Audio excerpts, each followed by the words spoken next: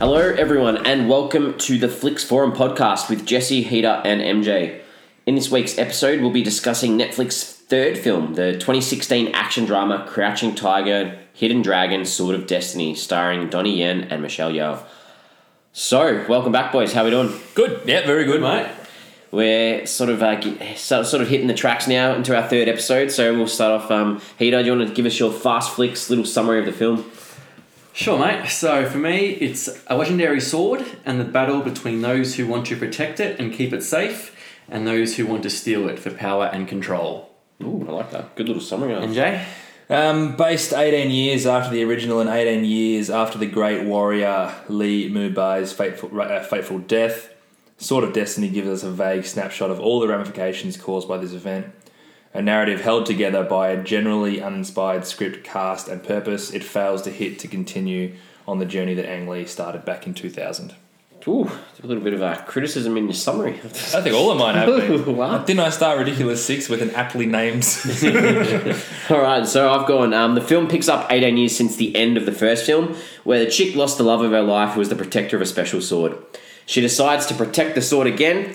A young girl looks up to her and wants her to mentor her. However, she has a special connection with a young man who is one of many who come to try and steal the sword. He is taken prisoner, and the girl explains his mother helped raise her. Although they build a connection, he turns on her, takes the sword. It's a trick, however, as he takes it to kill the leader of the sword stealers. He fails, and an all-out brawl happens, with the good guys winning and taking the sword to hide it where they believe it will be safe. All right. Big one. Good summary. Crouching Tiger, Hidden Dragon 2. So, you haven't seen the original, have you? I have not seen the original, no. I think that's good. I think that's good that we get different analysis from people who... Because there's going to be a lot of people who watch this film who haven't seen the original. Yeah. I'm interested to hear your thoughts on a lot of things because I think a lot of my thoughts were jaded by the fact that I really enjoyed the original. Yeah. And I think there's a certain expectation that comes from any sequel. Yeah. And I think they missed the mark with so many things, or just ignored the mark with so many things. So I think that's important to caveat straight away. Yeah. Obviously not seeing the film, did you feel like they'd done a good job in making sure you knew what was going on? Would have liked a bit more backstory on some of the characters, but again, I'm not sure if they were even in the original film to begin with. So I guess just as watching it just as a film, I felt I understood everything. It may have just been I didn't have enough time in this one to do some backstory on some characters, but yeah, I just would have liked a bit more backstory on some characters.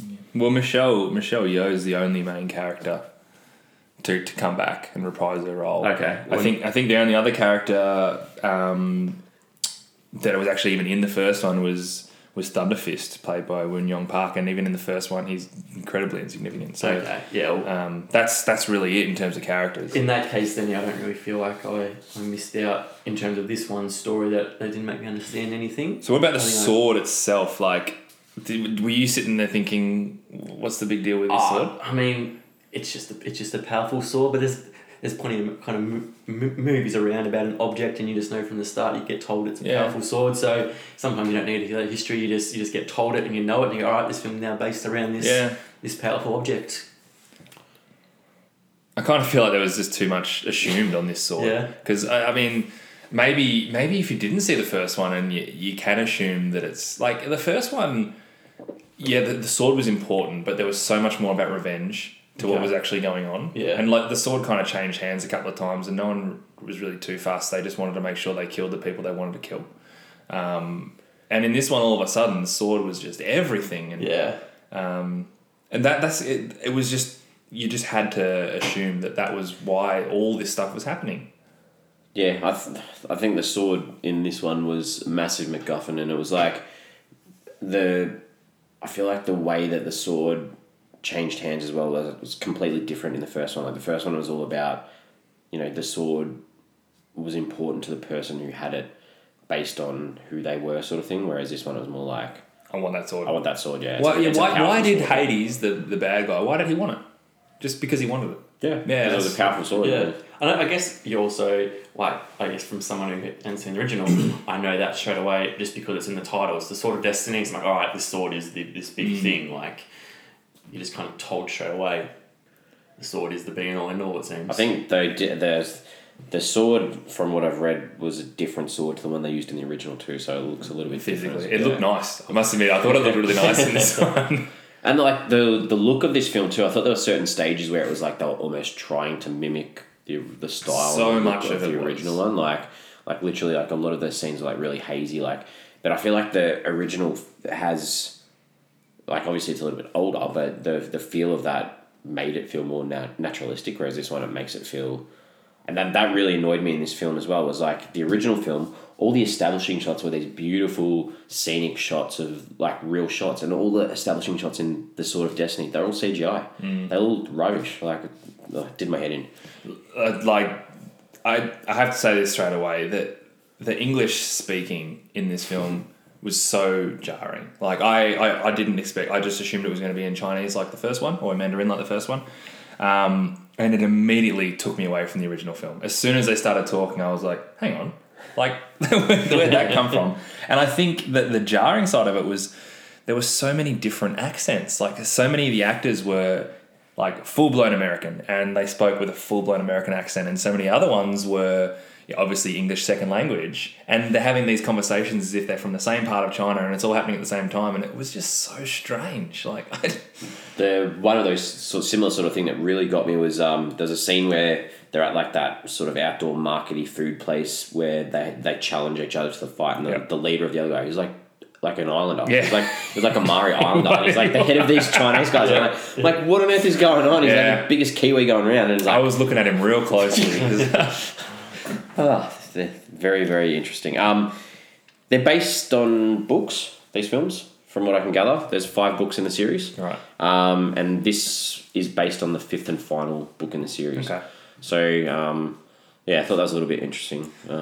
Well, maybe they missed a couple in between because, I mean, there were so many gaps in the first to the second one. But this film had the same issues that Beast of No Nation had that we were speaking about with the cinema release too. Like, they wanted to release it in the cinema in America, but the cinema chain said, nah, if you're just going to release it online the same day, not going to do it. But it still released though, didn't it? It did. Had a good run in China. Yeah. Got 20.8 mil USD on its opening weekend in China. Yeah. So that, I mean, that's... China don't have Netflix though. No, they don't. They don't. They don't. That is 100% correct. Yeah, so that's obviously, that was the only one I could see. But I think that only cost them about 20 million to make, so... Success. So, yeah, Financial. do we count that as a financial success? How can you not? Like, if you're in the green. Absolutely. I don't know how much Netflix paid for it, so... That's true. Yeah, it's interesting. Critical ratings, I guess. Have we read anything that said that anyone liked it? It was pretty negative. Yeah, very negative. I had a look. I think 19% on Rotten Tomatoes. Okay. So it's pretty low. I guess we'll sort of get into a few of those things as we chat. I think it was quite obvious as well that a lot of it wasn't filmed in China. Most of us filmed in New Zealand. New Zealand, yeah. And to me, that sort of takes away from the whole story that the original set out to make, and especially the characters that it's trying to represent. Like, yeah, obviously maybe it was cheaper, easier, good production in New Zealand, but to me, I don't understand why you've got a Chinese movie and you're filming it in Such a lush famous- green. Yeah, such a famous Chinese, I guess, brand name is Crouching Tiger, Hidden Dragon. Like, it's... And the original did so well. Like, it's recognised as one of the better films, foreign films of all time, sort of thing. So really difficult. Any news on or any ideas? Did it do well awards wise? Did it win any of the awards? I think I saw that it won an award for like best trailer. Yeah. So that's not telling you much, is It it? really didn't get Someone nominated gets for a gun for anything that. significant at all. Well done to the editor who put the trailer together. Yeah. Yeah, good editing for a trailer. So what do we like? What do we like, or what do we like about this film? I enjoy the characters, but having obviously not seen the first one, so I'm just going on this one. I really like the characters of Silent Wolf, Wei Fang, and Snowbase. I really enjoy their characters, and I guess the arcs, would like more story behind it, but the redemption of Silent Wolf and Wei Fang at the end, I really enjoyed that. One thing I actually did enjoy, I guess, comparing it to a lot of other action movies, there was a lot of good female characters, which I don't think you find in a lot of action movies these days. It's really male dominated. There was, I thought there was a good amount of female key figures in this movie, which was good to see. And seeing the original, like, I totally agree with that. But then, like, you think about the original, and like the action scenes in that were so much better. And you know what? I still think the action and sword fighting scenes in this were pretty good. Like they were enjoyable to watch. I really enjoyed them. Yeah. The action scenes in this, they were great. But again, you can't not compare that to what it was. And you sit there and think, okay, we've had 18 years of special effects and stuntmen and everything that we can do to make it better. But it's still, for sitting there watching it, some of the scenes are pretty badass. Like even the scene, even though it was a kind of a so much of this film, I'm going to keep harping on that, felt like it was written by an algorithm. They tried to say everything that happened in the first film, let's do it again. Like even the character of what was her name, Snow Crane or Snow Vase, sorry. Her character was definitely trying to just be like Gen from the first one. But even so many of the scenes were the same as the first one. The fact that there was a fight in the bar as opposed to the fight in the restaurant, or and even that scene in the first one where they fight in the trees, which is an amazing scene. Great scene. It's unbelievable. Then they had in this one the fight on the ice, and as soon as it happened, I'm like, so this is the tree scene coming into it. But I still loved that scene. I thought it was really cool the way they did that. I thought that Frozen Lake scene was great. Frozen Lake's a much better way to put it. That was great. That was a good scene. To your point on the characters, the characters were likable. I just thought they had no depth. None of them had any depth whatsoever. There was no emotional subtlety. So much of it was based on convenience. Like the idea that Silent Wolf, who was spoken about in the first one as, her husband, her husband to be passed away, the convenience of him coming back to give Michelle Yeoh's character something to care about is like, it's almost disrespectful to the audience. Just go, oh crap, we've got to think of something to get her in. Oh, let's just bring him back. Like little things like that. Combined, like even the two younger characters, Wei Fang and Snow Vase, had no depth at all. It was almost like they just gained this little motivation right near the end of the film to give them something worth fighting for. And again, I'm comparing it to the first one, which is probably an issue, but it just wasn't up to scratch. In saying that, one of the notes I've had, obviously I've not seen the original, is that that the Wei Fang and Snow Vase, it just felt forced. It felt like them kind of together was just forced. It was really convenient. No, and I thought a lot of the dialogue between them while he was locked in the cage was like a little bit meh. Like it was just like it was like she's trying to focus and he's trying to distract her, and she's like, stop distracting me. Yeah, good progression there. We're getting places. I did like Michelle Yeoh's character. I liked how you could see the progression of her from when we saw her in the original film. There was scenes she had aged, and there were scenes where they highlighted that she'd aged. Like there was at the start, she was like standing out looking out over the greenery, and you could see the wrinkles on her face, and you could see that she was much older than she was in the original film. So I thought that was good, and sort of showed her wisdom and how she obviously had matured a lot, and she lived a life of solace after that, basically, and exactly now she's sort of had the chance to take a student, and I mean she's still a badass fighter. That's what I liked about that. She hasn't lost anything in that. No, and like a lot of those scenes, the scenes where she was doing the martial arts, I thought they were really good as well. Yeah, and I think that's the highlight of the film, and I think that would have been the appeal of making it in the first place. We've got this awesome film from a couple of decades ago that was largely based on awesome martial arts and that sort of stuff, and now we've had 18 years of making it better. Let's blow this out of the water. But I mean, they just didn't have any script to work with from the start. I hadn't seen any by the director. I hadn't seen any other of the director's work. I think mainly Chinese films. Yeah, I haven't seen anything else either. What about the other actors? Have you guys seen Michelle Yeoh in anything? Because I have. I love her in Star Trek Discovery. She's great in that show. It's another Netflix original for everywhere except the USA and Canada. She's really, really good in that. And Donnie Yen, he's been in a few things. He's been quite a few things, and I loved seeing him in this because I haven't seen a lot of martial arts films, but I have seen Ip Man, and he plays Ip Man. Yeah, big in Ip Man, isn't he? Yeah, I haven't seen the sequels or anything, but the first Ip Man I thought was a really, really good martial arts film.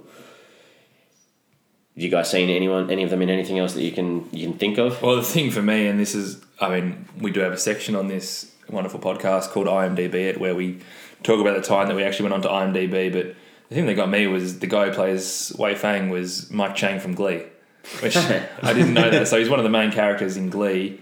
So I've obviously seen him in Glee, and he's a very American actor. Yeah. And I didn't realise that till I checked it, so I guess kudos to him for showing a bit of versatility. While we're on the IMDb thing, so I literally got on the IMDb just to see if there was, like, this was before I'd researched and stuff, to see who else was actually from the original. Yeah. Just to go through the cast and speak about, no. That kind of got me a bit. I was like, yeah. Heath? Do you want me to do my Yeah. IMDb now? Yeah. Well, what you spoke about before at that the kind of the tavern fight, the leader of the mercenaries, is the Kiwi Islander bloke. I'm looking at him going, surely that's Jake from Once Were Warriors. Yeah. So I had to look that up straight away. I'm like, it's not Jake. That wasn't Jake. Okay. What wasn't Jake from Once Were Warriors? Jake But I saw him and I went, surely not. Like that. Surely that's not him. I didn't think it was him. But He looked. I just thought he looked so familiar to him, so I had to look that up and go, oh no, wasn't him. But that was the moment where I was like, okay, this is getting a bit strange. Jake the Musk. Jake the Musk. Obviously, like, filmed in New Zealand, but why did they pick that guy to play the lead of that gang? Like, Who was he? Was he anyone? Nah, is it not? like, why didn't they pick an Asian character? Why didn't they have the movie in Chinese?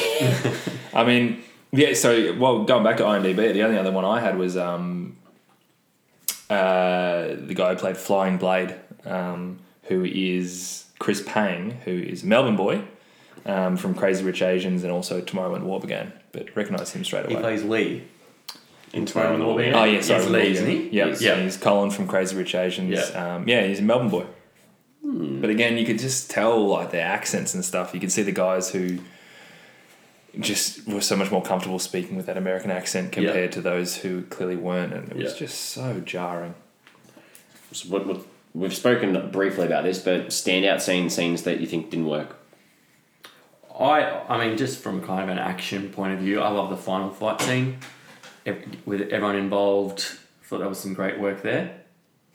So I liked the fight scene, but I didn't like the whole tower thing that they were fighting on. It just looked a little bit fake. Yeah. A little bit fake, but Yeah. I did like how they played that connection out of from the start when he's hanging off the cliff, and then it's like reversed when he's hanging off the top of the tower. They reversed those roles. I thought that was quite clever. How convenient though when he comes back from the dead, the guy who killed him in inverted commas is the bad guy in this film as well. Like, that just Surprise! They're full of good surprises in this film. I liked the continuity as well of that the necklace with the the gap in the middle with the training. The training, and then obviously that they could use that at the end as.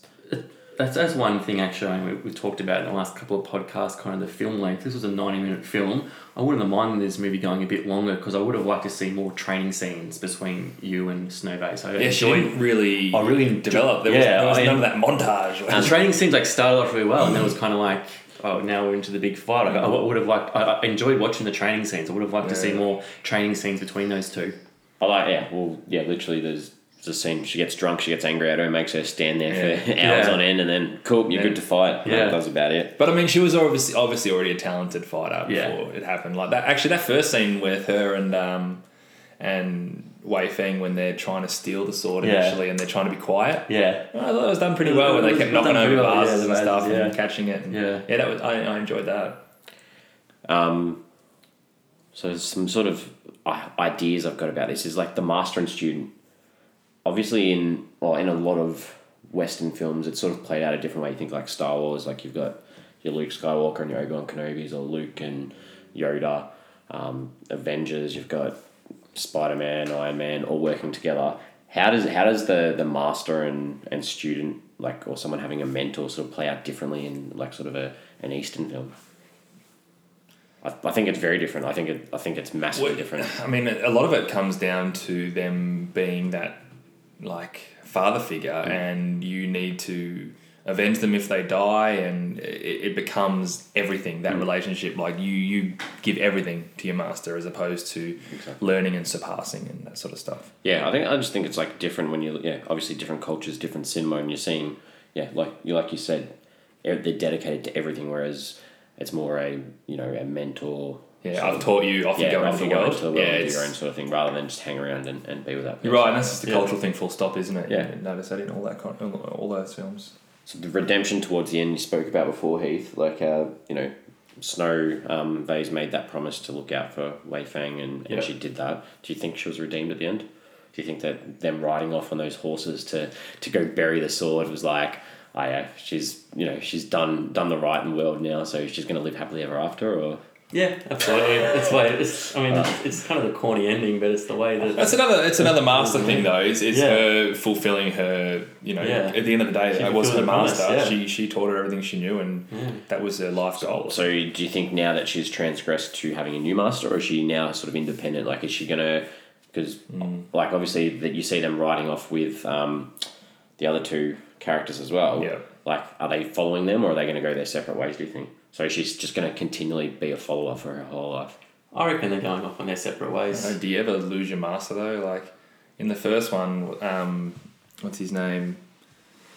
Lu Mu Bei is like the great swordsman that they all talk about and rave about, and he never loses sight of his master. His whole goal is to avenge the death of his master. Yeah. So, I mean, it's not being a follower if she's going to stick around with Michelle Yeoh's character. Good. So what are some things that sort of, you thought were good, bad, stood out? Like for this, when I was watching this, I watch all my films with subtitles. The first 10 minutes of this film, the subtitles did not match up one bit with the dialogue. I started watching it with subtitles because I assumed it was going to be in Chinese. I don't generally watch in subtitles. I do occasionally. And so I had subtitles on for this, and I noticed that as well. Sometimes there was like a line in the subtitles that wasn't in the film. Yeah, they just added different. But it worked. Yeah. But it was almost like they'd cut that line out of the movie, but they hadn't cut it out of the subtitles. Like they took the script and literally just hashed the script over the top, and it didn't matter where what they edited or what they took out. That did my head inside. I couldn't believe it. I was like, surely there's someone's job to make sure that, like if you're a deaf person and you're trying to watch it and you're like watching it, like it doesn't make any sense. Like surely it's not that someone. If you're a deaf person, you're getting more intel than someone who's not watching with subtitles. I really enjoyed the irony, and this is talking about the sword, which is obviously a key motive throughout the film. I enjoyed the irony of Hades finally getting his hands on that sword and instantly being slain by his own sword. It begs the question for me, does that mean that the sword itself just isn't that important? Because here we go, this guy had this sword anyway, that was the thing that killed him. Or had that sword already made the decision? I think as he said when he got killed, he's like, oh no, this sword is it's a sword that chooses, or it's too powerful or something. I think it's more like who's worthy of the sword. I kind of preferred it to be, why are you fighting over this sword when this sword that you had all along killed you? I like that. I like that too, but like going back to the original film, I feel like it's more that the sword chooses who I thought that too. Who's going to work. And you know what? If that's the case, I wish he didn't say that line. But some of the dialogue in this though, like some of the lines are like, oh well, you just got to live with it. You just got to live with what's going on. Like especially, compared to the I don't know. Maybe it's because we're seeing a story that's meant to be told in a different language in English. Maybe, yeah. And maybe the dialogue in the original one was rubbish, but we only know it because what we're reading is the subtitles. I'm sure it's not. Who knows? Yeah, I know you're saying that. Who knows? But I also think that it was a shocking script. It really was. They had nothing to work with this. And I think the characters lacking any depth, it wasn't through the actors not trying. Yeah. It was through, that's what they had to go with. And I think there was not enough there. I think they were up against it from the start. Would this have worked better on the big screen? I think the fight scenes would have been great on the big screen. Totally agree. It would look good. Exactly what I think, yeah. I actually really liked the music in the movie as well. Yeah. One of the music kind of, especially there's a few times kind of there when you get introduced in Penny on the tower, there's some really good score behind it, which I think would have also sounded really great in the cinema as well. Hadn't even thought of the music, so that's a good pickup. When would you any time of the day you try and watch it? Any location? I remember watching this, I think it was a Sunday afternoon, and I was just feeling pretty lazy. I thought, all right, I'm going to watch this one now. That initial fight scene just hooked me in straight away, and I was like, oh, cool, all right, this is going to be good. So I actually think it's kind of any time of day, just because I know just from my point of view, I was feeling quite lazy, but that first scene hooked me in and I was like, all right, I'm at work now. I'm into this. That's fair. I don't think there's any. Some movies you can't watch during the day because you're just not in that mindset. This film's pretty good to watch whenever. And I think it's based on that sword fighting and martial arts, which unfortunately isn't good enough to solely drive the film. It still probably is the biggest appeal of the film. I reckon you need to be able to focus too, because I don't know whether it's because I'd seen the first film, I was getting confused with the characters, but I think you need to keep a close focus on what's going on so you can understand who's who and what they're trying to do. Yeah.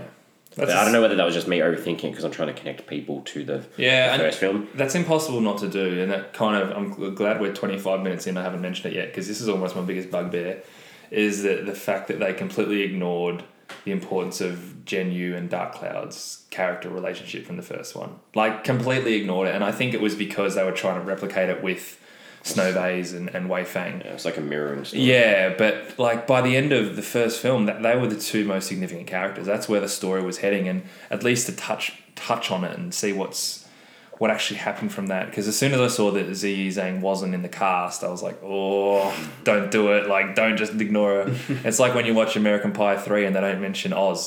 They just don't mention him at all. that was just... And they take the piss out of it the next time. They're like, oh, he's like, sorry, man, I didn't come to your wedding. I was like, just because Chris Klein wanted more money and they wouldn't give it to him. But it bothers me when that sort of stuff happens in a sequel. It disrespects the audience. And obviously, I'm sure they would have loved some sort of ability to tie her into it. Maybe she didn't agree to it. She's obviously a very big actor now. But it just give you some sort of mention of it. Don't ignore it, because fans of the first one, they're hanging out for something on that, and they didn't give it to you.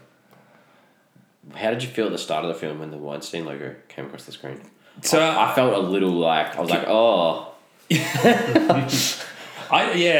And I think that's going to be an issue for a long time. Yeah. But it confused. I didn't know it was a Weinstein film. Yeah. I didn't know that until it came up at the start, and I put that in my notes as well because that threw me. But yeah, also the connotations with it now. That's just a reality. There's plenty of good Weinstein films out there. There are, but yeah, I don't know. I guess you kind of you see it when it comes on. You're like, right, okay. But then as soon as the movie got into it, I completely forgot about it, and it didn't really impact my viewing of it. What about you, Jess? I don't know whether this is the right thing to think or whether it's me being. I think like they should almost remove that logo.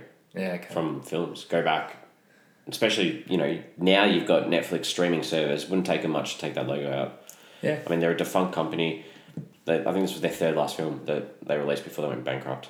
So their catalogue's been bought out by another studio. So that studio should just go back, wipe Weinstein off the top of them all and put their logo on it. Yeah, as you're right, it's a streaming service. It's not difficult to go and difficult change to it. Obviously, if you already own a DVD, it's going to be difficult. But it's a very good point. Scratch the scene out of there. That's a very good point. Yeah, I like that idea. Yeah. That's good. The end. Would it have been better if Snow died? To be honest, I don't know if it would have been better or worse. I just... Her character didn't have enough significance to me. I wasn't following her story as much as I was following the other two. I would have really liked for her to die because, like, seriously, instead of like some corny happy ending where they ride off into the sunset with the sword and everyone's happy, kill her off. Yeah, we might have had a bit more emotional resonance. Yeah, and then we can see the impact it had on... I think if they had had a lot, more of a backstory into the relationship with Wei Fang and Snow Vase, and there was just more content on that, then if she dies and you see maybe kind of the emotions of Wei Fang, but I just don't think there was enough kind of backstory where if she died, there'd be there'd be enough significance as to we've lost someone great, because there just wasn't enough backstory to. This is the second movie in a row. This is the second movie in a row we've looked at where they use going back in time through black and white fades. Like they did in the Ridiculous Six as well, and to me, like that just does my head in. Like when you go back to see how the mother died or whatever, it's just like, come on, we're pretty smart audience. That's the thing; it treats you as an idiot, doesn't it? Yeah, we don't need to be have it spelt out for us on the screen. Was there some sort of romantic connection between those two? Was that there? Were they trying to force something there? I felt you were forced into a romantic connection between them. Because the connection for them anyway felt forced. That they were. I mean, there was all of a sudden they just became really close because of the story that they told about them sharing the same mother and master or whatever. They weren't brother and sister, so it wasn't any problem with them having any sort of romantic connection. But I wasn't sure if there was one or not. I did feel like there was something there, but it felt like I was forced to believe there was something there. Maybe if they had done a better job of that, they could have killed her off better as well. Yeah, it would have meant something. Yeah, would have actually cared about her dying. And then you would have seen an impact on him and all that sort of stuff. Any other observations?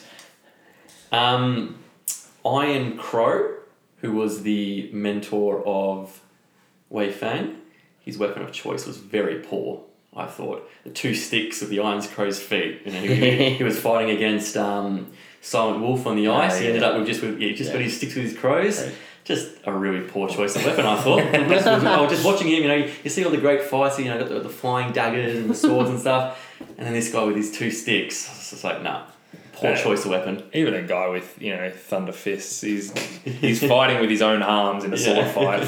I'll tell you what else, what really did my head in was at the end, just before they ride off into the sunset, they did like that montage of all the people who died along the way. So, come on. Is there anything interesting about the fact that all the guys who came with Silent Wolf died? Is that obviously he's not their master, so it's not the same as like a master-apprentice relationship, but when the last one to die, I think, was Flying Blade, and I was like, well, of course he's going to die. You can't just leave one of them. But it just felt interesting that all these accomplished fighters, they just killed them all off. I felt like, because they all... I cared more about them than I cared. They all joined him, I guess, because they thought it was their duty and it was the right thing to do. It was the honour to do, and, you know, I guess... Weren't they doing it for money? Well, that was half the... And they kept insinuating that they were doing it for money. Well, they kept talking about, I hope you're getting paid enough for this, but then they were also just like, but no, this is why I do it, sort of thing. I felt like it was more, they thought it was the right thing to do rather than money, and I guess the thing is, you know, their creed was that, you know, they'd be willing to die for this cause, and it shows them dying for this cause. They were happy, not happy to do it, but that they took that risk knowing... I'm prepared to die for this cause because it's the right thing to do. It almost justifies them a little bit more. Even though I thought they were probably the most likeable characters in the film. Oh, yeah. And you actually cared for them a bit more as well. Yeah, you did, absolutely. Yeah. You did. There's a bit more to them. And, you know, they brought a bit of entertainment as well, obviously, with their skills. So, time to give our rating. Out of 5, we each give the film a rating, and then we're going to add them up to average them out to see, as a team, what we give it out of 5. MJ? 2.5 for me. I think the martial arts and the sword fighting was good to watch. The journey was not a bad journey to be on. I didn't mind following it, but as I said, I think they're up against it from the start with a very unimaginative script based on a hell of a lot of convenience and a bit of a disrespect to the audience. But combine that with the fact that there was no real depth built into any character, and they're up against it. Peter?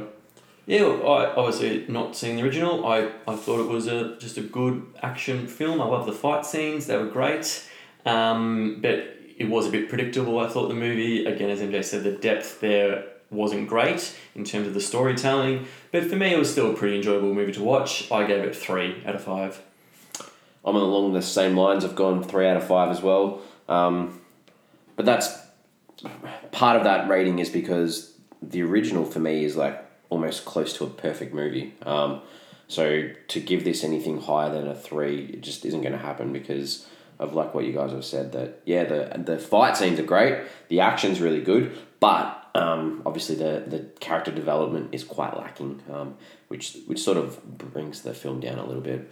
So before we wrap up, I want to talk about our social media platforms, and we're going to put a question out there this week on Twitter, Facebook, Instagram, @FlixForum. But for you guys, what is the best sequel of all time? Ooh. Off the top of your head, this one's a surprise one. Oh, best sequel of all time. So I'm going to go Toy Story 2. Because I think Toy Story 2... Does Toy Story 3 count as a sequel? I don't know if that... Because I like Toy Story 3 better than Toy Story 2, but I reckon Toy Story 2 is close to one of the best sequels of all time. Sorry, I have put you on the spot. It's tough, but it's that question, like, because obviously this sequel we've all said is not great. You know what you think with a good sequel is something that doesn't disgrace the original, almost. That's almost what a good sequel is. Yeah. For me, it's Terminator 2. Ooh, Judgment Day. I thought you might have gone with Anchorman 2, but that's right. Terminator 2 was a brilliant sequel that did, as Emily said, it did justice to the first movie. Terminator 2 was a great movie. And that's probably the best out of any of those Terminator movies, almost. Well, you're wrong there, but... Oh, really? The first one's the best. Oh, well, that's I can't think of one. many films that actually supersede the original. And I think if you like the original, it's... Godfather Part 2. Well, that's Godfather Part 2 was a very good movie. I'm going to say American Pie 2. I'm going to reference American Pie twice. That was brilliant. Twice in a martial arts film podcast. I'm going to reference American Pie twice, but it had big shoes to fill and it filled it.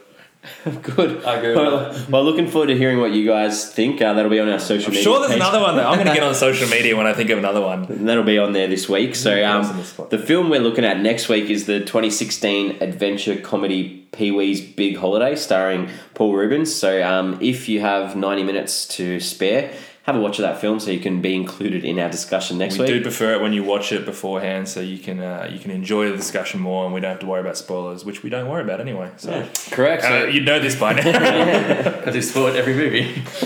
thanks again, guys. Good talking. Thanks, guys. Yeah, thank you. And we'll see you guys next week. See you then. Cheers.